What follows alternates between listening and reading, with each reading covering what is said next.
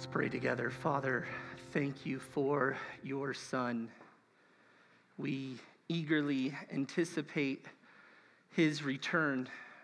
Lord, what a glorious reality is the gospel for all who believe. Lord, thank you for the hope that we have in you. Thank you for the new life that we have in you that we've been seeing unfolded before us in Colossians. And as we look yet again to your word this morning, I pray that we would have soft hearts to see what we must about you, that we would have moldable lives to conform to the image of Christ, to live in light of the union that we have with him for the glory of your name. And Lord, we are so grateful for the immense privilege that it is to do so, to live for you. And so we ask these things in Christ's name. Amen.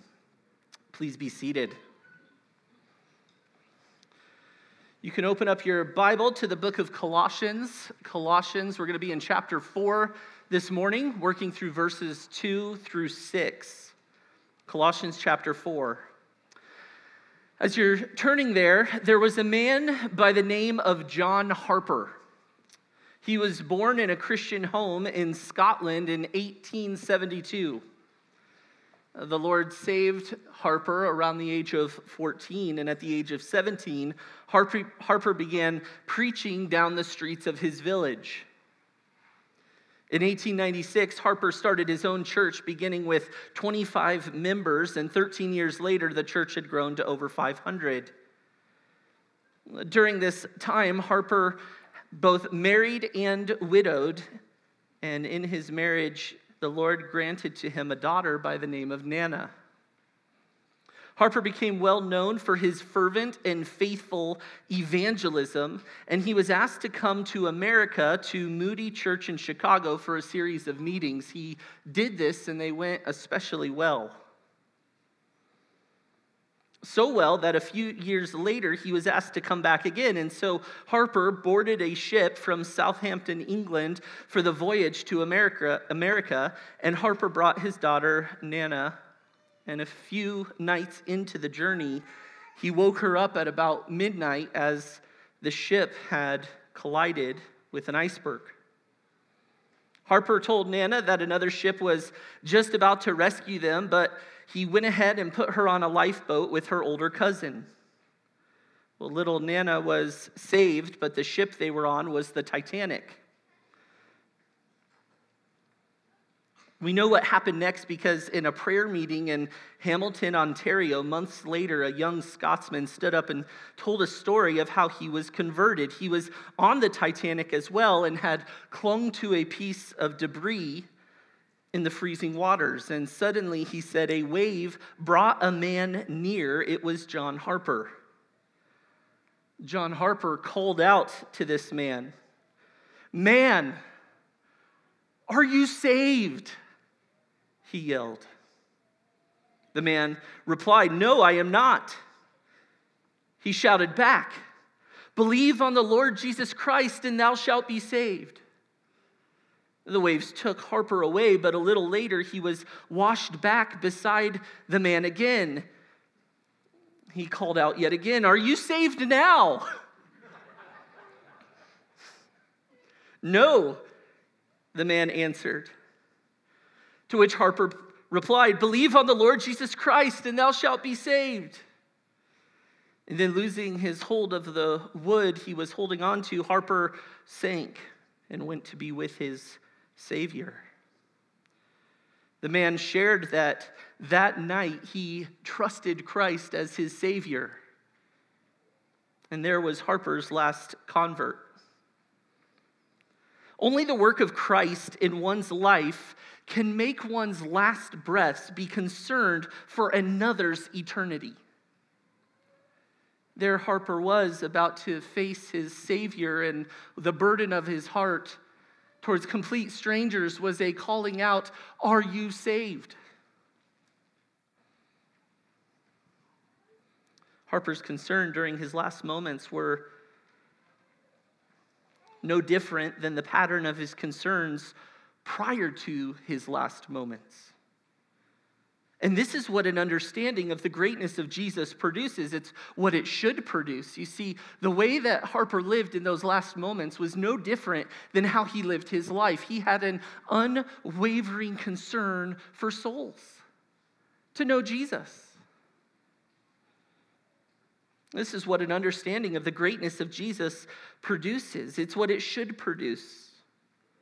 And if you remember the theme of Colossians that we began with a few months ago, that an unwavering conviction regarding the supremacy and sufficiency of Christ, it fortifies faith and enables faithfulness in the believer. And Paul has set forth the supremacy and the sufficiency of Christ, and this realization and this embracing of Christ is to fortify the faith of the believer and is to produce faithfulness in the believer.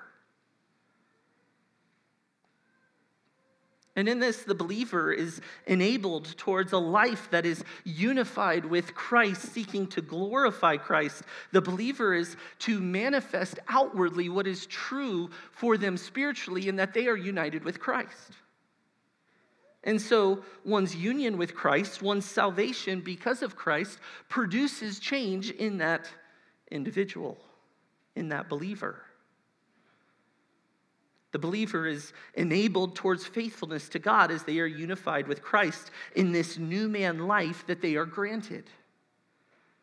We've been seeing all of the ways that union with Christ impacts the believer and is to manifest itself in the believer's life. And now this morning we are going to see the outward-focused soul that has been impacted and united with Christ. There is absolutely attention on the inward dealings of the heart in one who is saved by the grace of God. But there is also a passion for others to know this great Savior that has granted to them reconciliation and new life. So there is an inward focus on character and conduct and virtue and holiness, and there is an outward focus in sharing the good news of the gospel with those with whom you come in contact. There is an outward focus concerned with gospel progress, and this is to be the desire of the new man. Paul is bringing a close to his instruction for the Colossians regarding their new man living, and this morning we're going to see his parting burden, his closing instruction for gospel progress. Let's look together this morning. We're going to start in chapter 4, verse 2. We'll go through verse 6. Paul says, "Devote yourselves to prayer, keeping alert in it with an attitude of thanksgiving.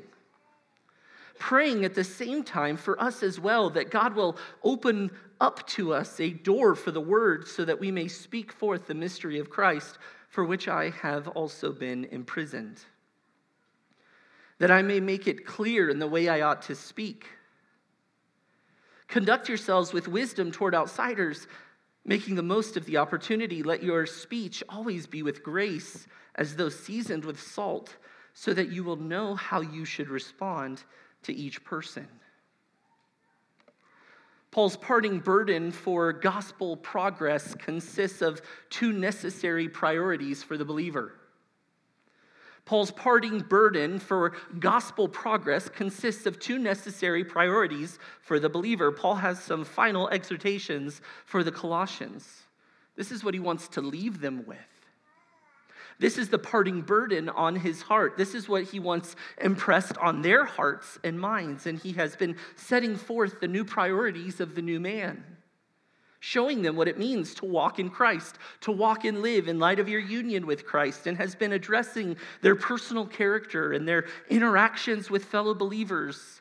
And as we saw last week, their home lives. And now he's going to hone in on two priorities that are necessary in every believer's life in light of their union with Christ. These are staples of the Christian life. They are on Paul's heart for the Colossian believers. And these two priorities actually both center on one consuming desire or burden, and that is the furtherance of the gospel progress. That is what was on Paul's heart, this unswerving desire for the gospel to be made known, in the world. And this is the call for every believer. Jesus' great commission left to his disciples was a call for the church as well to make disciples. And this is both the privilege and the obligation for every believer.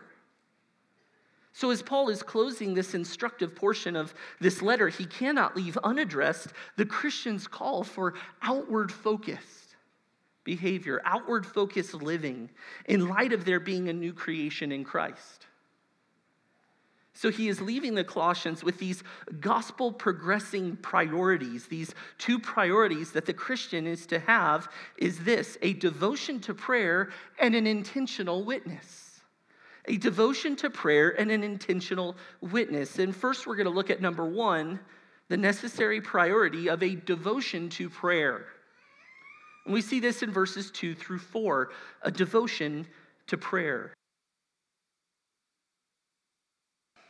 The primary command in this passage is right at the beginning of verse 2. Look at it again. Paul says, devote yourselves to prayer.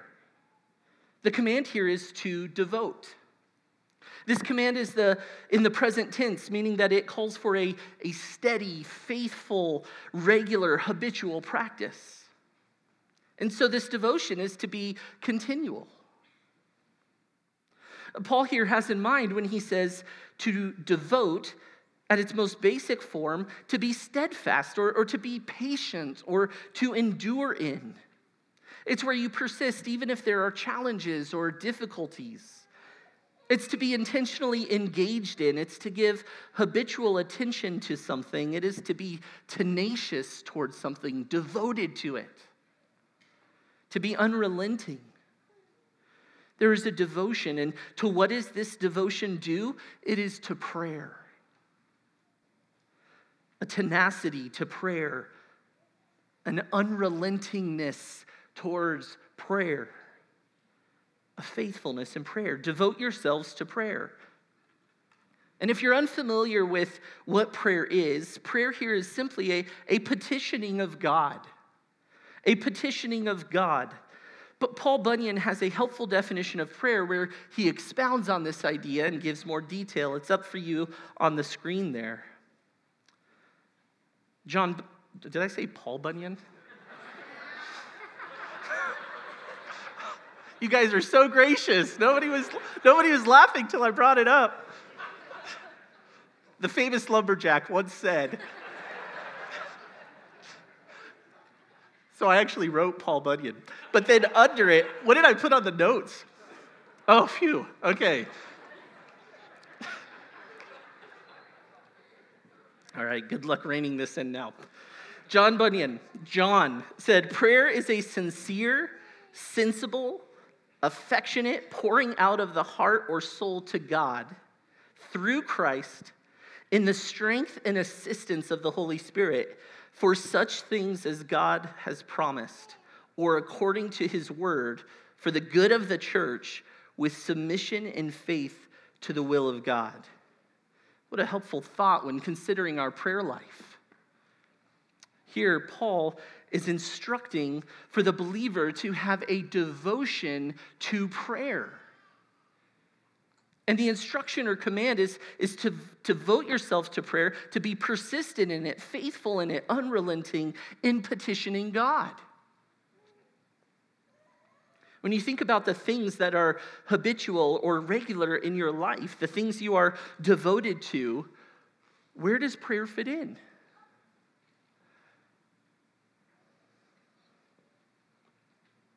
It should have a prominent place in each one of our lives. Now, Paul's going to get to the content of the prayer in a moment, but first he's going to describe what should be taking place in prayer.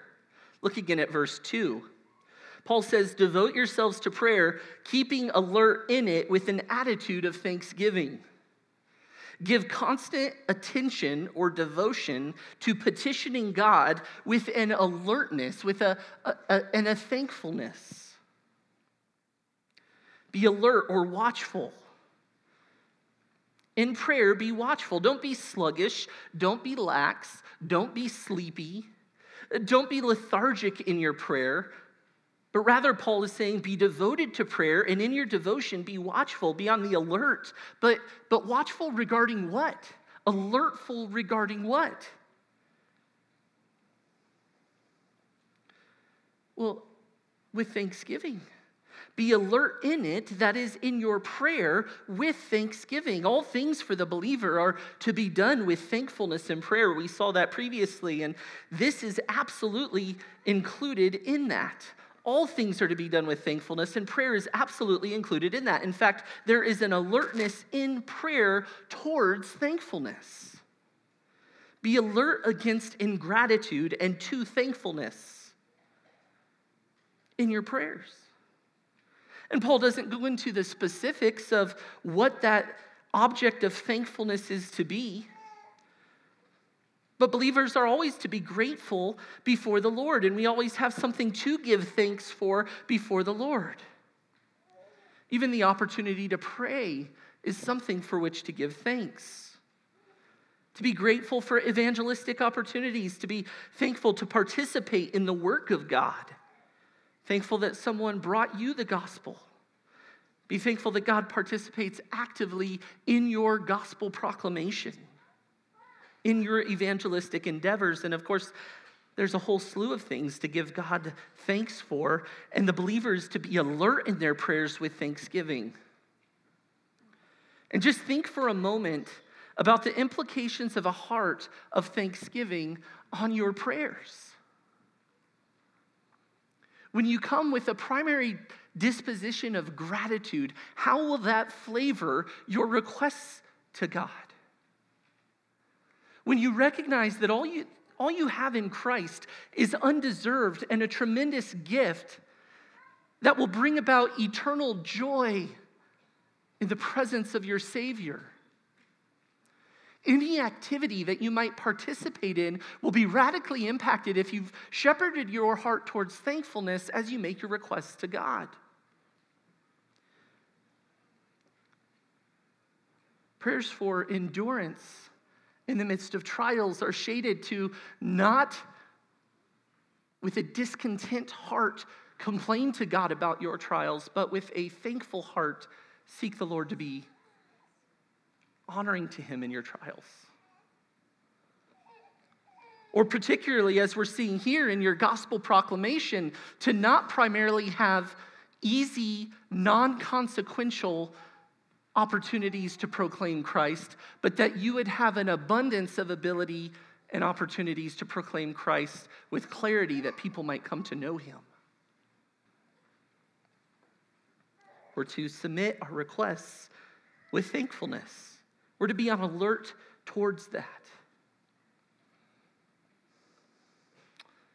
Well, in verse 3, Paul now is going to reveal the content that is on his mind regarding this call to persistent prayer. Look at verse 3. Paul says, praying at the same time for us as well. Paul is instructing them to pray, and in their prayers now, he is asking that they also pray for him, but he asks that they pray for us as well, or for us also, is what he's saying.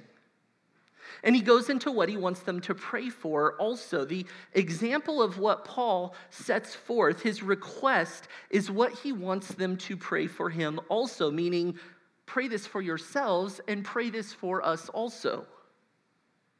This indicates that what Paul is asking for them to pray for him also is what they are expected to be praying for themselves. Pray for these things for yourselves, but pray for us also these prayers. The burden on Paul's heart, expressed through his request for prayer, is also to be the prayerful burden on the Colossians' hearts, and now ours also. And then Paul gives the content of the prayer. Look again at verse 3.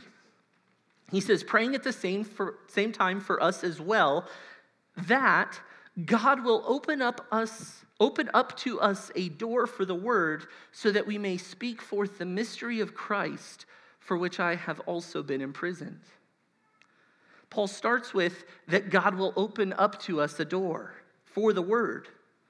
Paul is requesting an opportunity to speak the message of the gospel, the word.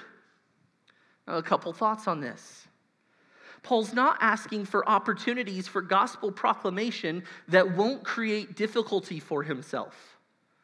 He's not in this request praying for someone to say just the right thing so that he'll feel comfortable sharing the gospel.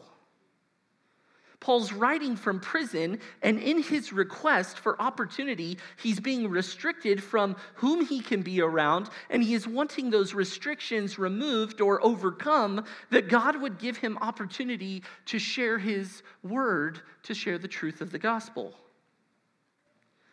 And Paul recognizes that God is intimately involved in the work of his people and is requesting divine assistance to have opportunity to speak forth the message of the gospel. And remember, the command is to be devoted to these kinds of prayers. Vigilance, to pray that God would open doors to proclaim the gospel.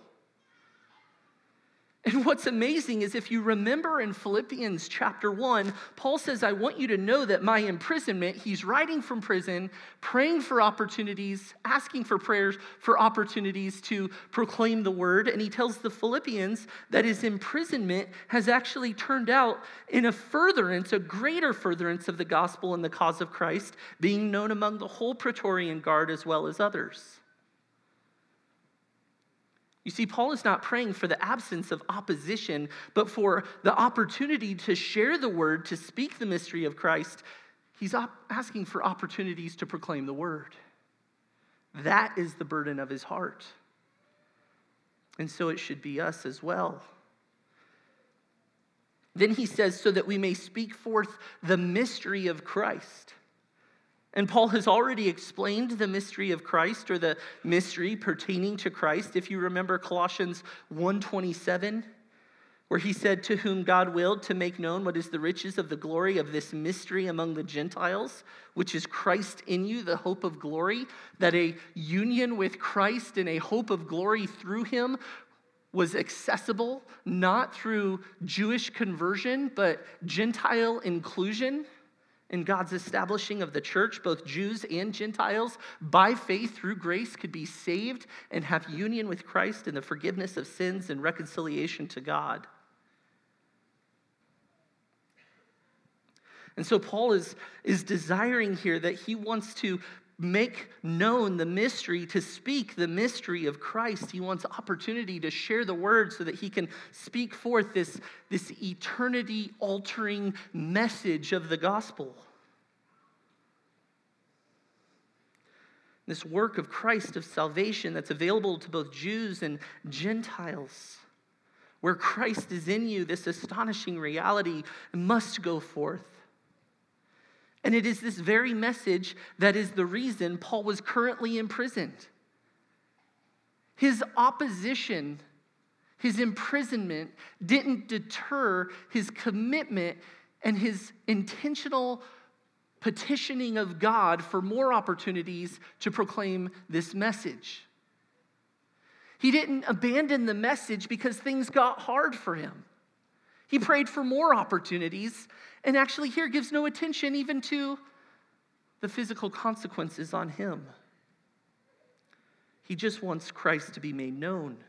He wants the gospel to go forth, even as he prayed in chapter 1. Then in verse 4, Paul says that I may make it clear in the way I ought to speak. Paul is not only requesting prayers for opportunities, but also that he might make it clear. Paul in this is requesting that when he does speak the word, the mystery of Christ, that he would do so with clarity, that an unveiling would take place in the listeners.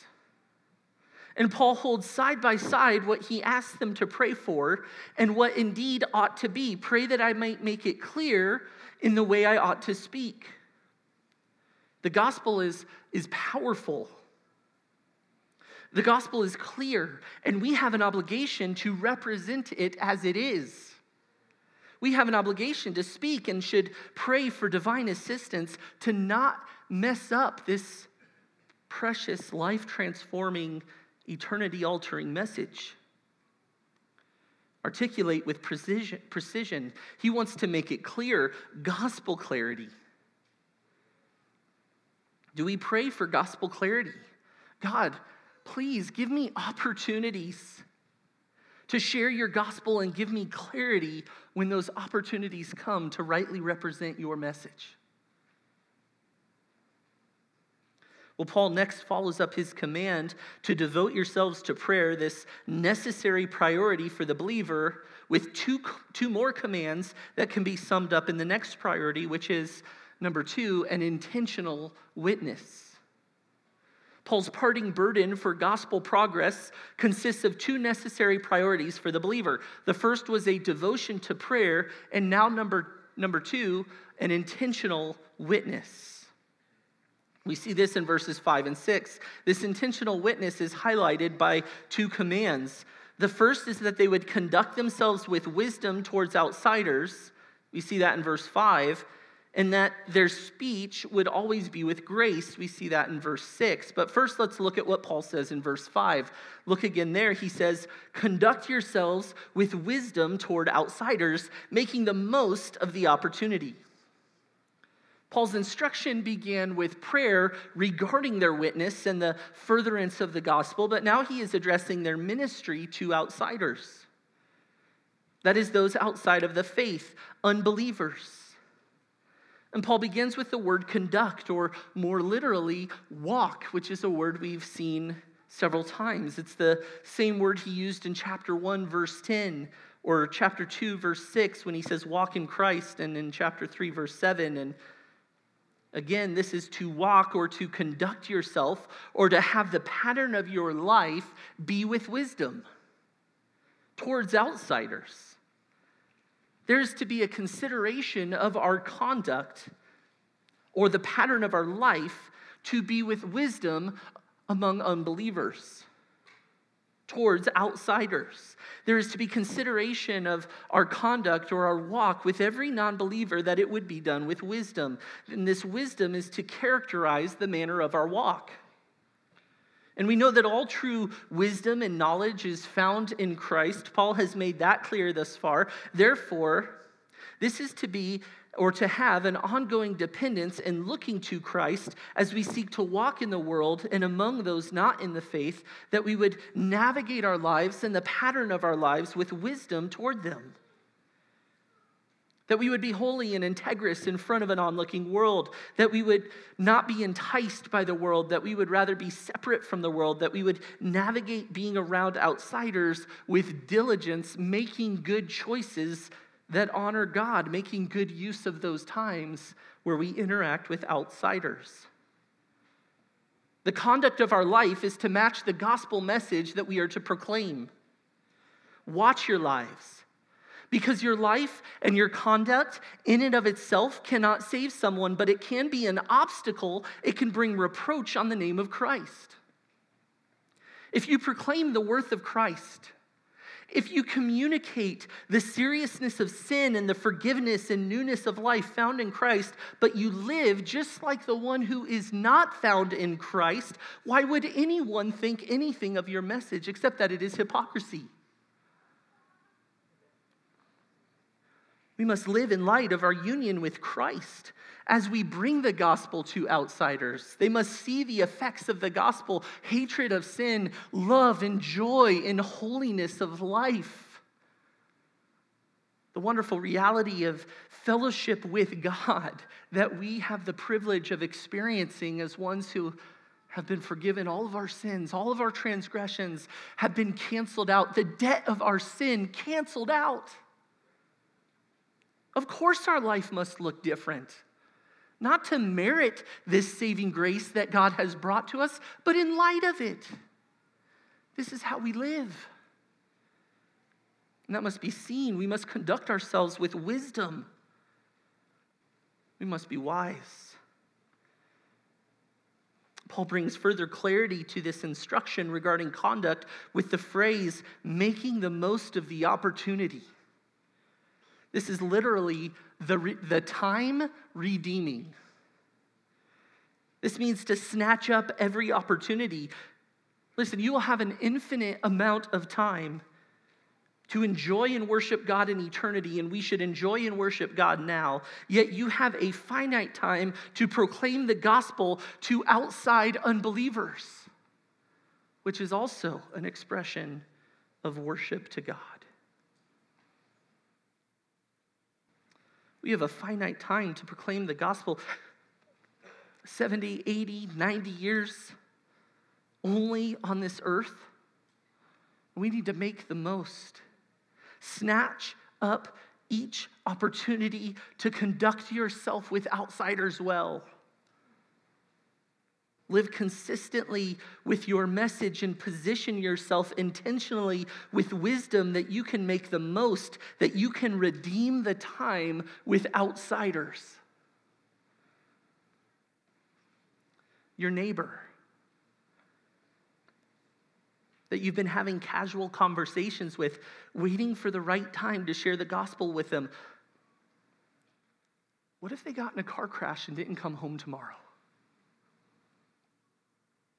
When you give an account for the time under your stewardship on this earth, what will that account be? Will you have conducted yourself with wisdom? And listen, this isn't to heap guilt on missed opportunities, but to drive us to see the urgency of the ones the Lord has yet to bring, and to pursue with boldness and courage and intentionality in those circumstances to come gospel progress, gospel proclamation. Let your witness be displayed through your wise conduct among those God has not yet saved. Does your conduct display a winsomeness in your work, your life, your integrity, your speech, your social media presence, your relationships? Is your walk a wise walk? Listen, you can have all the right outward priorities and convictions, be concerned with all the right things, and completely miss the mark by poor conduct in how you hold and advocate for those things. Having the right convictions is not enough. You need to be wise in how you conduct yourself with those things. Then in verse 6, Paul shifts specifically to our speech. Look at verse 6. Paul says, "Let your speech always be with grace, as though seasoned with salt, so that you will know how you should respond to each person." See, Paul understands the connection between our walk, our conduct, and our speech. And so Paul says, let your speech always be with grace. And this expands the command not only to when we proclaim the gospel specifically, although it certainly includes that, but also our daily routine interactions with non-believers. Our speech among a watching world is to always be with grace. There is to be a constant vigilance in our conversations with the unbelieving. Every word matters and must rise to this call. Every word should be with grace. That is, they are to be permeated with, empowered by, and engulfed in the grace that the Holy Spirit empowers. To have our words full of grace means there is an attractiveness or graciousness. They are pleasant to the hearers. And we know that the gospel is offensive to those who are perishing, and that's not what Paul is getting at here. See, he's not only talking about the specific content, but the manner of our speech as well. There is not to be an undue harshness or an arrogance in our speech with non-believers. We aren't to be biblical bullies.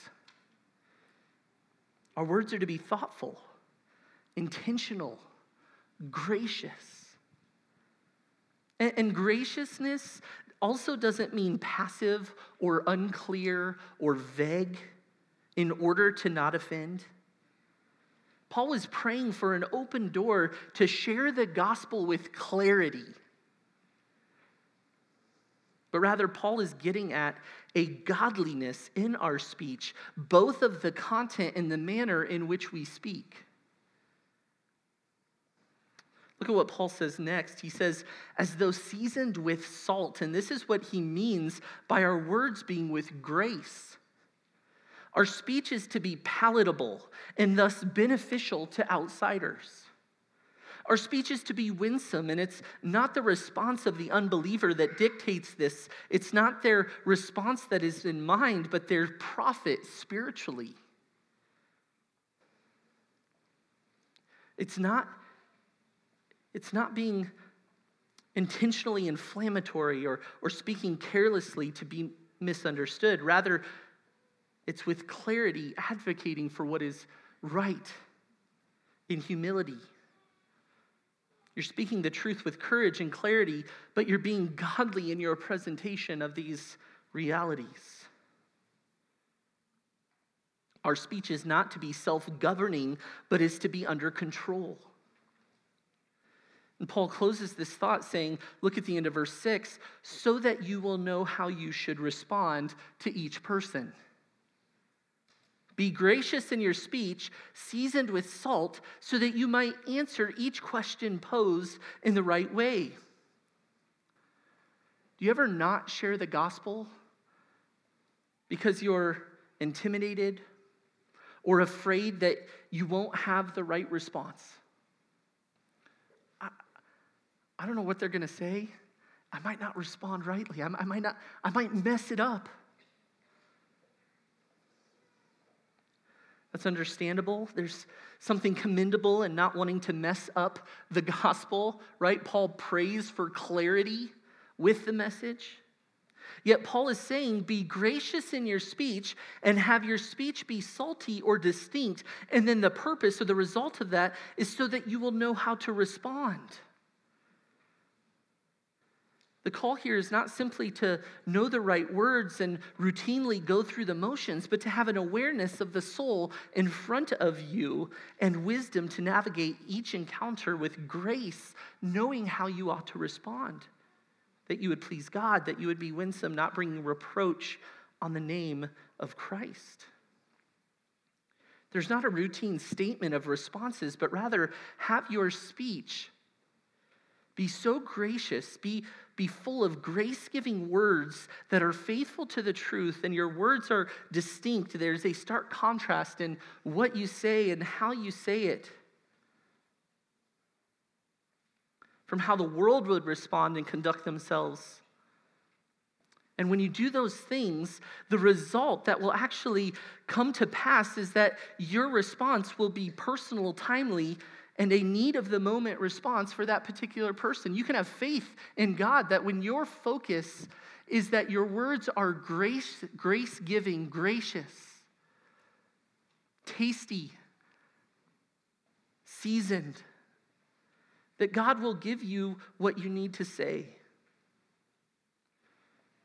Our responsibility isn't to have an answer for every single objection, but to be able to clearly give a response for the hope that we have in Christ. If you can share the gospel, you can do this. If you know the gospel, you can do this. We should grow. As long as we are alive, we will grow for eternity in understanding to greater depths the richness of God and our Savior, Jesus Christ, and we should endeavor to do that, to fortify and strengthen our understanding of God's Word. And yet we don't have to wait till we arrive at some sort of position to be able to open our mouths, to be able to live godly lives in front of the world, to be able to proclaim the richness of who Christ is and what He has done in the gospel.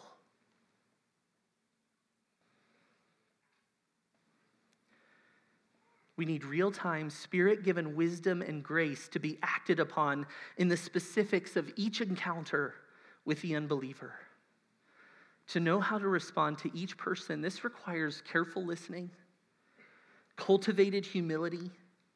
You're more concerned with that person's spiritual well-being and edification in that moment than making your point. Let me ask you this. Are you willing to concede issues that don't pertain to the gospel in graciousness in order to be winsome with the gospel? What do I mean by that? Not lie, not deceive, not misrepresent yourself. That's not what I mean at all. But are you willing to not get bogged down in a debate about peripheral things, even if you're convinced you're right, so that you might be holy in your conduct, different from the world, pleasing to God, gracious in your speech as you put forth the actual message that can transform?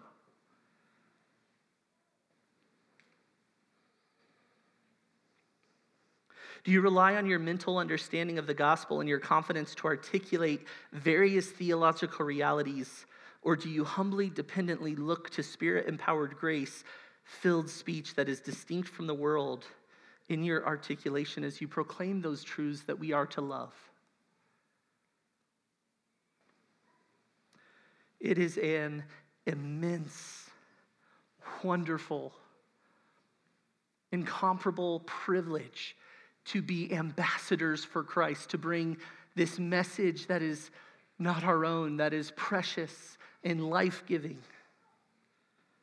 We must be faithful to this. We must have this burden that Paul has for gospel progress.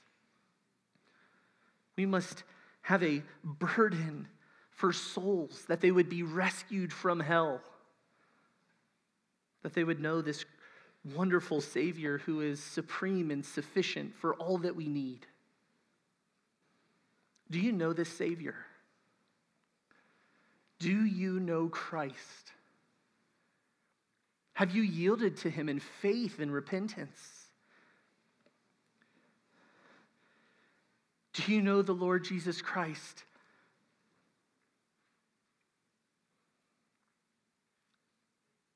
Do you know him now? Do you know him now? Let us be intentional. Let us make the most of the time that we have to proclaim this wonderful message. Let us be full of integrity in our lives and intentionality in our speech, that our Savior would be seen as the great God that he is. Let's pray.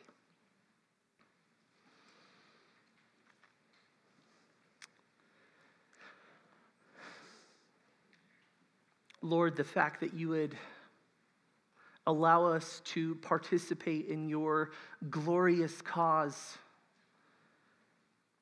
is such a privilege. It's such a joy.